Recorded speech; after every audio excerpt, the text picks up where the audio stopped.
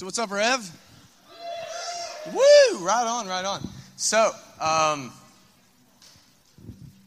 feel like the Holy Spirit's telling me to ask a question to you guys. It's very important. But before we do that, I just want to say I'm like really shocked that there's as many people here as there are. This is really cool. So the question the Holy Spirit's telling me to ask you guys is this. Who here likes McDonald's a lot? Right. Come on, be honest. Who likes McDonald's a lot? Good. Keep eating McDonald's. We have our brother Corey Reed in the back. Go to the one in Wheelersburg and buy food off of him. Keep him in a job. All right, so who here, another show of hands, who here genuinely thinks that McDonald's food has like good nutritional value? My brother-in-law. All right, so significantly less hands. Okay, so we can all agree McDonald's tastes good, but that nutritionally it sucks. I'm sorry, Corey, it's just how it is. Now, in the same way that McDonald's has no legitimate nutritional value, no like nutritional substance, neither does McAtheism. All right, and I wish I could have coined that term, but I didn't. I read it in a blog somewhere. But I want to talk about McAtheism for a minute, all right? It carries no real intellectual substance. Okay, McAtheism would be, or a McAtheist would be someone who doesn't believe in God. They don't know why they don't believe in God. They refuse to hear any Christians' arguments for God's existence.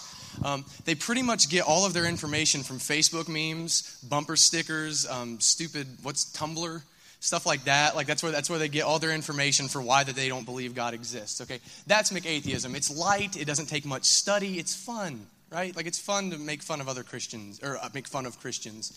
So McAtheism a lot of the time is just South Park atheism. If you can't win a debate, just make fun of them, right?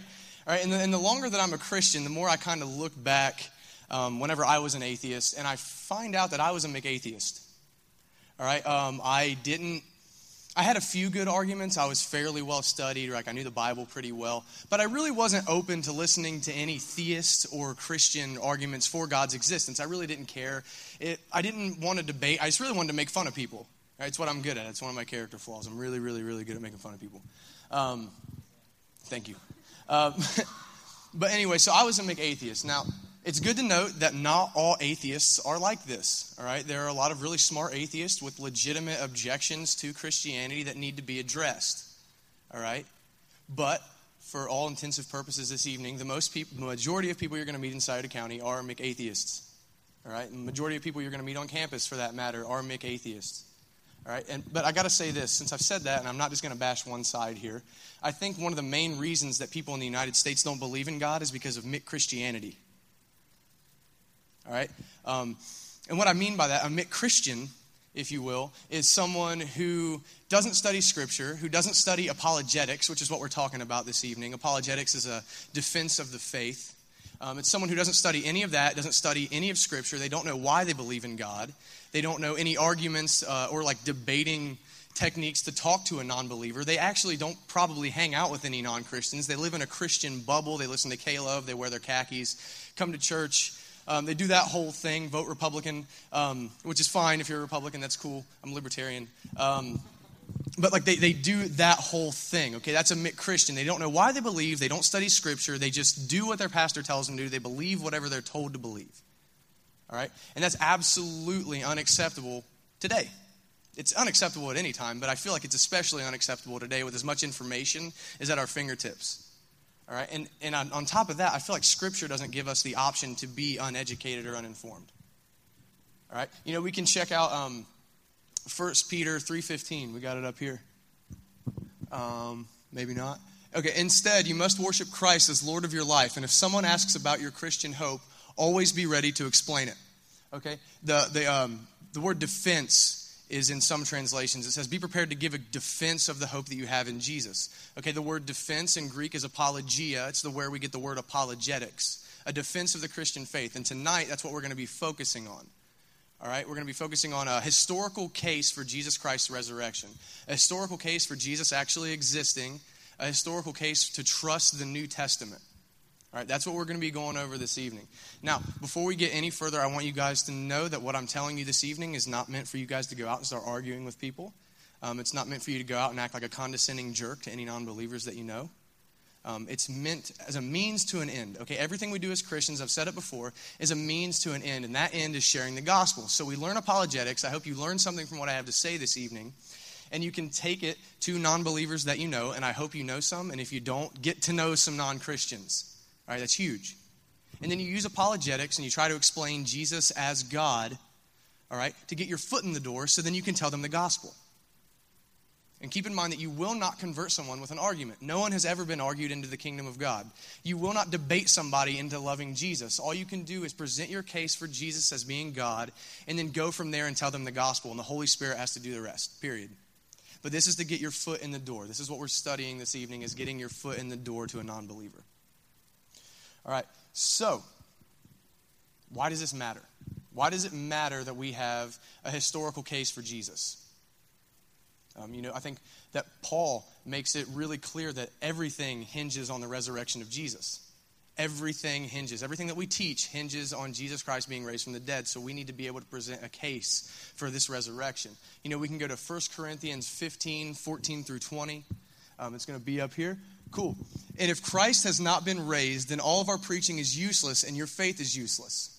And we apostles would all be lying about God, for we have said that God raised Christ from the grave. But that can't be true if there is no resurrection of the dead. And if there is no resurrection of the dead, then Christ has not been raised. And if Christ has not been raised, then your faith is useless and you are still guilty of your sins. In that case, all who have died believing in Christ are lost. And if our hope in Christ is only for this life, we are more to be pitied than anyone in the world. But in fact, Christ has been raised from the dead. He is the first of a great harvest of all who have died. Okay, this is huge. The crux of Christianity, everything that we believe hinges on Jesus coming back from the dead. Right? Jesus' resurrection verified everything that he taught, that he was the Son of God, that he was God himself, that he had conquered sin, and that through his atoning death, anyone who believes in him will not owe God anything for their sin. All right? Everything hinges on the resurrection. So that's why that this is important. If this isn't true, then I'm putting the mic down now and I'm going home. All right? So, the first question I think we have to ask if we're going to talk about did Jesus come back from the dead is, was Jesus a real person at all? Now, I'll have you guys know this. Right off the rip, the vast majority of historians, whether Christian or Muslim or atheist, whatever, all historians, not we, I'm a college dropout, I don't have a degree. Yeah, hope you have some faith in me. Historians generally agree that Jesus was in fact a real person, okay? That he was a Jewish man who taught, who had a large following, who was eventually crucified by the Roman government, and that's it. All right, all historians can agree on that much. Whether or not he came back from the dead is debatable, but all historians, except for a small minority, agree that that much is true about Jesus. Now, I want to kind of prove that to you guys, and I had like a 10, 15-minute history lesson I was going to give you guys, but I'm not going to bore you with that. It'll be on my blog if any of you want to read that. But the first guy I want to talk about, he's a first-century historian. His name was Josephus, all right? Flavius Josephus was his full name. Cool. And he was a Jewish priest. This is kind of important, a little bit of backstory on him. He was a Jewish priest during the Jewish revolt of 66 A.D. Okay, the Jews fought the Romans and they lost. And then after this war, Josephus actually becomes a Roman citizen. All right, and what's good to know about that is then he went on to write a history of the Jewish Revolution. All right, he called it the Jewish War. All right. So he writes that history, and historians today look back on that as an extremely historically reliable document about the events that took place during the Jewish Revolution of 66 A.D. All right, so I told you that to tell you this. If historians trust Josephus' account of that, then I feel like we can trust anything that he says. If you're a credible historian on one part, then you should be a credible historian on all. So with that in mind, we look at other things Josephus wrote. He wrote a book called Antiquities. All right, and in Antiquities, he wrote a history of the Jewish people from way, way far back, Old Testament stuff, until the day he was writing it. Okay, it's got a history of the Jewish people. And in that, he mentions Jesus because Jesus was Jewish. All right, and I'm not going to give you the full quote, but what he says about Jesus in this thing, it's called the Testimonium Flavianum. It just means Flavius's testimony. All right, in that, he talks about Jesus, and he says Jesus was a man who taught a lot of people, both Jews and non-Jews, that he did surprising feats, which we would call miracles, that he did things people couldn't understand.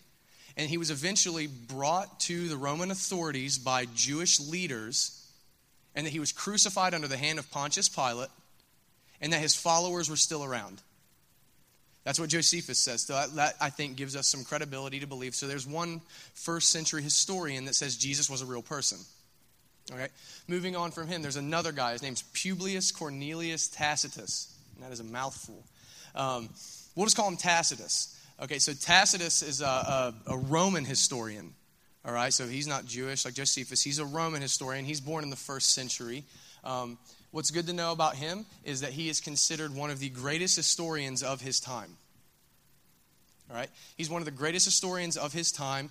He wrote 5 histories. If you break down all the books and all the histories he wrote 30-plus books of history. All right, he's an extremely reliable resource. We use him for all kinds of stuff whenever we look back to know like about Roman culture and Roman events and things that happen. Now, what's good to know about him is that he was a Roman senator, a Roman governor, and a historian. And what's good to know about him being a Roman senator is that he had access to the Roman Senate records, right? Which means he had extremely reliable resources with which to write his histories. So he's extremely reliable. Now, in one of his histories called the Annals, he writes about a man named Christ. All right, he talks about how there was a guy named Christ, and he taught a lot of people, and he eventually was crucified during the reign of Caesar Tiberius at the hands of Pontius Pilate, and that his followers were still around. All right, now what's good to know about that is about both of the guys is Josephus was a Jew. He was not a Christian, so he would have had no bias or reason to mention Jesus unless he was a real guy. And Tacitus was a pagan Roman. He hated Christians. Absolutely hated Christians. If you actually read the text that he mentions Christ, he's talking about like he calls Christians abominations. That Christianity is like the most evil superstition in the world. So he's not a Christian either. So why would he mention a guy named Christ being crucified by Pontius Pilate unless it in fact happened? All right, so here we are. So I'm done with the history lesson. So there's 2 guys that are very reliable that mention Jesus being a real person. So we've made our case. Jesus is a real guy. So that's 1 down, a couple to go. So if we want to learn about Jesus, because he's a real person, where do we go? What book has more written about Jesus than any other book in the world? Yeah, Sunday school. I'm throwing softballs, man. Knock them out. Okay, so we go to the Bible. Specifically, we go to the 4 Gospels in the New Testament if we want to learn about Jesus. But just like how we had to establish credibility with Josephus and Tacitus, we have to establish the New Testament's credibility. I think that's fair. All right, so what we do is we have to know there's 4 criteria for a document to be considered historically reliable. And those 4 things are authorship, date, location, and the origin of material. All right? Now, before I go any further, I have a story I want to tell you guys to kind of break up the monotony, because I'm not a professor, I'm not a teacher. That is refreshing. It's really good. Diet Coke's good stuff. All right, so I got a story to tell you guys. I'm in a band, all right? I'm in a metal band, a hardcore band called Shook Like Dead Men. Illegally download our stuff. I highly encourage it. All right, and we go out and we play a bunch of shows, right? And we try to spread the gospel while we're on stage. And we go wild when we're on stage. Like Steve back there in the Dillinger hoodie, he breaks stuff all the time. He's broken guitars. He's put a hole in a couple of walls in people's houses. We've broken a couple of stages on accident. Nothing ever happens on purpose, but we go wild whenever we're worshiping Jesus, all right? We're not Pentecostal, but we're really close. So we really, really get into it. Now, we got invited to play a show. It's a festival called Ichthus. For those of you who aren't really familiar with Ichthus, it's a Christian festival in Kentucky. I don't know if they still have it or not, but we got invited to play. And we played in a really small side tent, a really small stage. There was only like 30 or 40 people, but we thought it'd be cool to go to say, we played Ichthus. It sounds cooler than what it really is.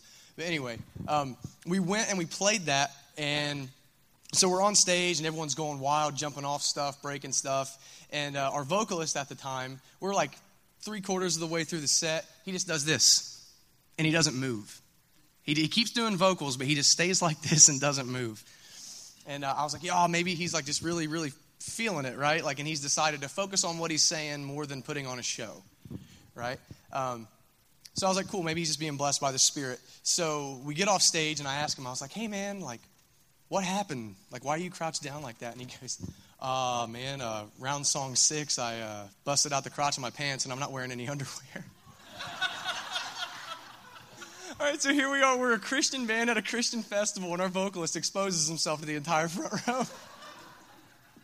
All right, genuinely one of the funniest things I've ever seen in my life.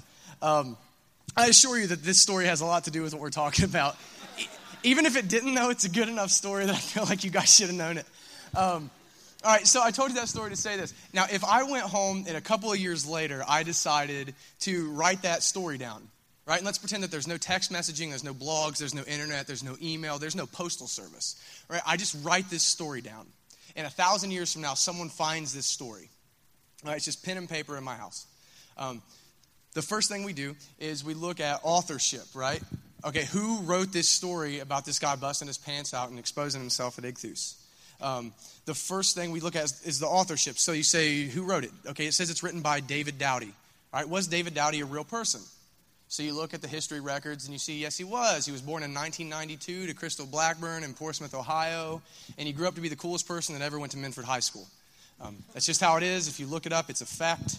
I was awesome. Not anymore, though. I'm a loser now.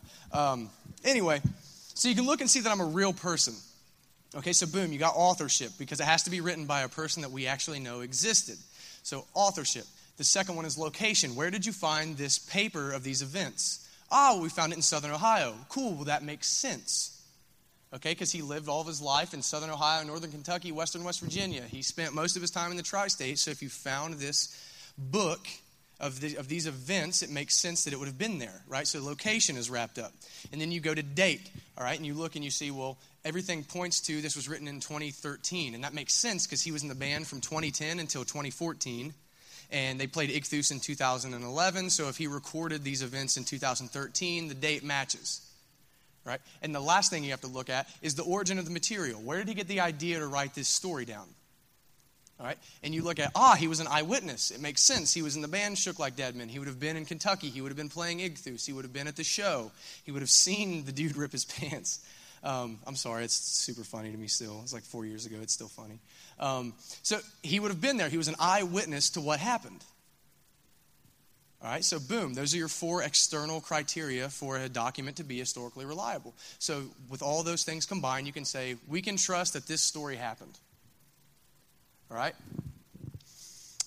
Now I'll have you guys know that the 4 Gospels that are recorded in the New Testament meet those exact same criteria. We have Matthew, Mark, Luke, and John. We can historically verify that Matthew, Mark, Luke, and John were real people. All right? We go location. Where were the Gospels found? Well, they were found in the area that the disciples and the apostles were doing their ministry, so the location matches. Date. All evidence points to those 4 Gospels being written before 100 A.D. All right? So it would have been within the lifetimes of the 4 people that wrote the books. All right, and then we go to origin of material. Where did they get the idea to write this stuff down? Eyewitness accounts. We go to Matthew and we go to John. Those 2 dudes were eyewitnesses. They wrote it down, they saw what happened, and then they wrote it down. And then you go to Mark and you go to Luke, and they were secondhand witnesses, all right? Like Mark, for example. Peter, the disciple Peter, told Mark what happened, and Mark wrote down what happened. Makes sense? So it's a secondhand testimony. Now, both of those in history are considered to be very reliable. Eyewitness is always number 1, and secondhand witness is still considered pretty reliable. It's kind of like the telephone game. The further you get from the original source, the less reliable it is. But here we are in the New Testament. We have both firsthand and secondhand witnesses. All right? And another thing to note, too, about the historical reliability of the New Testament. So they meet all 4 of those criteria. All right? And a 5th thing to know is that as far as historians are concerned, if you have more than one source saying that the same thing happened, the better. And here we look at them as like one big thing, like the Gospels, but we forget that it's 4 separate accounts from 4 separate witnesses. So 4 different people are attesting to the same thing happening. So boom, there's even more credibility. Now, I think the question that we have to ask ourselves now is, was there any reason, all right, this is called internal criteria. So we got the external stuff. We got the 4 big ones.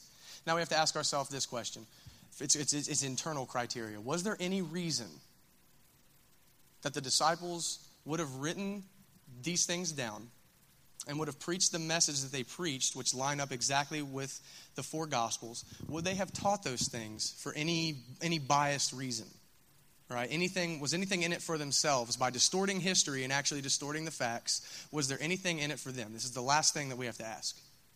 So basically we're asking, were the gospel writers lying? Because we have to bear in mind the people who wrote the gospels were either like the eyewitnesses that gave their account. They lived with Jesus for 3.5 years during his ministry. They would have known if he actually performed miracles. They would have actually known if he was the Son of God. They would have actually known if he was crucified. And they would have actually known if he came back from the dead. All right, so the question we have to ask is, were they lying? What was in it for them? Now, I think that because there are embarrassing things in the Gospels, that leads us to believe that they were not lying. All right, and here's some embarrassing stuff in the Gospels. One, the crucifixion of Jesus is embarrassing, which I know is like shocking to hear in a church. But like in the first century, crucifixion was a death reserved for thieves and rapists and murderers and terrorists, right? Things like that. So the fact that the Son of God, God himself, was crucified would be an embarrassing thing. Furthermore, if you're making up a story, right, if the disciples were lying and concocting this whole story, why would you allow your God to die? It makes no sense. So the crucifixion is embarrassing. All right, another one. Peter, who was one of the church leaders right off the rip, he denies Jesus in the Gospels 3 times. If you're making up a story and you're the one contributing to the story, why would you say, yeah, go ahead and throw it in there that I denied the Lord? That's cool. Like, no, like that's super embarrassing. And remember, you're living in an honor culture at the time where it's better to die than it is to be embarrassed or be dishonored. But Peter says, go ahead, keep that in there. All right, another thing, and this is the last one that I'll give you as far as embarrassing stuff goes. It was women who found the resurrected Jesus in his empty tomb. I know that sounds sexist, but in the first century in Jewish culture, you have to know that women weren't allowed to testify in court. Their testimonies to anything happening weren't worth hardly anything. All right, so if you're making up a story, why would you allow women to find Christ resurrected? They can't even stand in front of a court and say anything happened, so why would you let the crux of your entire faith rest on the word of a woman if no one takes women seriously? Unless it was in fact true that it was women who found the resurrected Christ. All right, so the embarrassing things lead me to believe that the disciples, that the gospel authors were not lying. All right, and furthermore, I'll ask people sometimes, why do you think that why do you think that the gospels were made up? What makes you think that the disciples were lying about the message they were preaching about Jesus being crucified for sin and raised from the dead? And they'll say, oh man, they were in it for money, and they were in it for fame, and they were in it for power. Which, let's look at history for a minute. That is hilarious. We go to 1 Corinthians, okay? You can check out Paul. Paul says, I don't preach for money. Paul says, I actually don't want your money. I like preaching for free. I let preaching the gospel be its own payment. I don't want your money. All right? So you look at the apostles and the disciples, and they were preaching for free. A lot of them didn't know where they were getting their next meal. All right? They were poor. They were broke. So money, gone. All right? They gained no money for preaching what they preached. Okay? We look at fame. All right? Remember, they're living in an honor culture, and usually becoming a Christian, forsaking Judaism, you would lose your family. All right, you would go from town to town preaching, you'd be mocked, you'd be thrown out of the temple, all kinds of other embarrassing things that dishonored you, so you had no fame. They gained no fame. And the third thing people say, well, they got power. Whoever holds the keys to heaven and hell has more power than anybody. Right? That's a fair argument that the disciples had power because they were preaching that there's only salvation through Jesus. But how much power does a person have if they can't even save their own life? Right? How much power can a person really have if they cannot even save their own life? And here's what I mean. We can look back at history and know that the disciples, the apostles, everywhere they went, they preached the gospel and they would be beaten and thrown out, left by the city gates for dead. And then they would get up and they would move on to the next city where they would go in and be beaten again and thrown in jail. All right, so they were constantly being beaten up and constantly thrown in jail. And eventually, all but one of the disciples were murdered. They were martyred for what they preached. How much power does a person really have if they can't even save their own life with that power? So you can see the disciples gained absolutely nothing for what they preached. They gained nothing on earth for what they preached. So why would you preach it? Why would you die for something whenever you gained nothing on earth for it? Unless it's true. And this is the point that converted me to Christianity. People don't die for nothing whenever they gain nothing from a lie. All right, sure, if you get me to lie for something, you tell me that my family is going to be rich forever, I'll die for a lie, right? You tell me I'll give you all the power in the world if you'll just lie. Sure, I'll take the power for now and I'll die for it later. That makes sense. Fame, I'll make you the most famous person ever. Sure, I'll die for that eventually. Make me famous. That makes sense. But people, the disciples, would not have died for something that they did not get any benefit from here on earth. They gained nothing. But they thought it was worth dying for. They lived with Jesus. They would have known if they were lying. And they went to their death saying, it's true that Jesus is the Son of God. It's true that he died in our place for our sin. And it's true that he rose from the dead. They thought that it was worth their entire life to teach people that we are sinners. And because of our sin, we owe God a debt for our sin. And that debt is death and hell. But God's a merciful God, but he's also a God that is just. So he sends Jesus to come to earth and live a sinless life and ultimately take our sins upon himself and then go to the cross as a sacrifice where God pours out wrath and death and damnation on Jesus while he's on the cross in our place for our sin. And then 3 days later, God raises Jesus from the dead to prove a few things. That Jesus was God, that everything Jesus taught was true about himself, that Jesus had conquered sin, and that Jesus' sacrifice was perfect. That's what the disciples said was worth dying for. They said it was worth their life to preach that. They gained nothing from it. So unless it was the truth, why would they have taught it? They said it was absolutely worth everything that they had, all their money, all their honor, and all their power. It was worth all of that to preach that exact message that I just preached to you.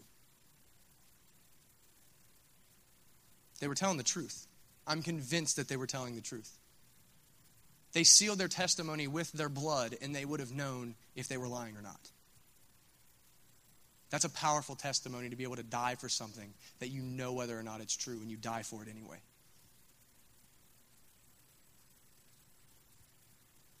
So why am I talking about this? Why am I talking about apologetics whenever we're doing a series on evangelism? Why are we doing this? Like I told you guys, it's to get your foot in the door so you can tell people the gospel. But even furthermore, we got to ask the question, if the disciples were willing to die for that message because they knew it was so true, and we claim to believe the exact same true message, why are we not willing to tell people? It literally costs us nothing in the United States to tell people the gospel. Literally nothing. Someone might think that you're strange, or they might call you a Bible thumper. They might not invite you to a party. They might not invite you out for drinks. They may not invite you into their house to eat with them. The chick you think's cute in class or whatever might think that you're some Bible beater and she doesn't want to talk to you anymore. Big friggin' deal. Right? Are we so wrapped up in high school that we have to think, we want everyone to think that we're cool? Does it really matter? I think if we look back at the early church fathers in the first, second, and third centuries, if they were here today to look at us, they would say, you're a bunch of cowards.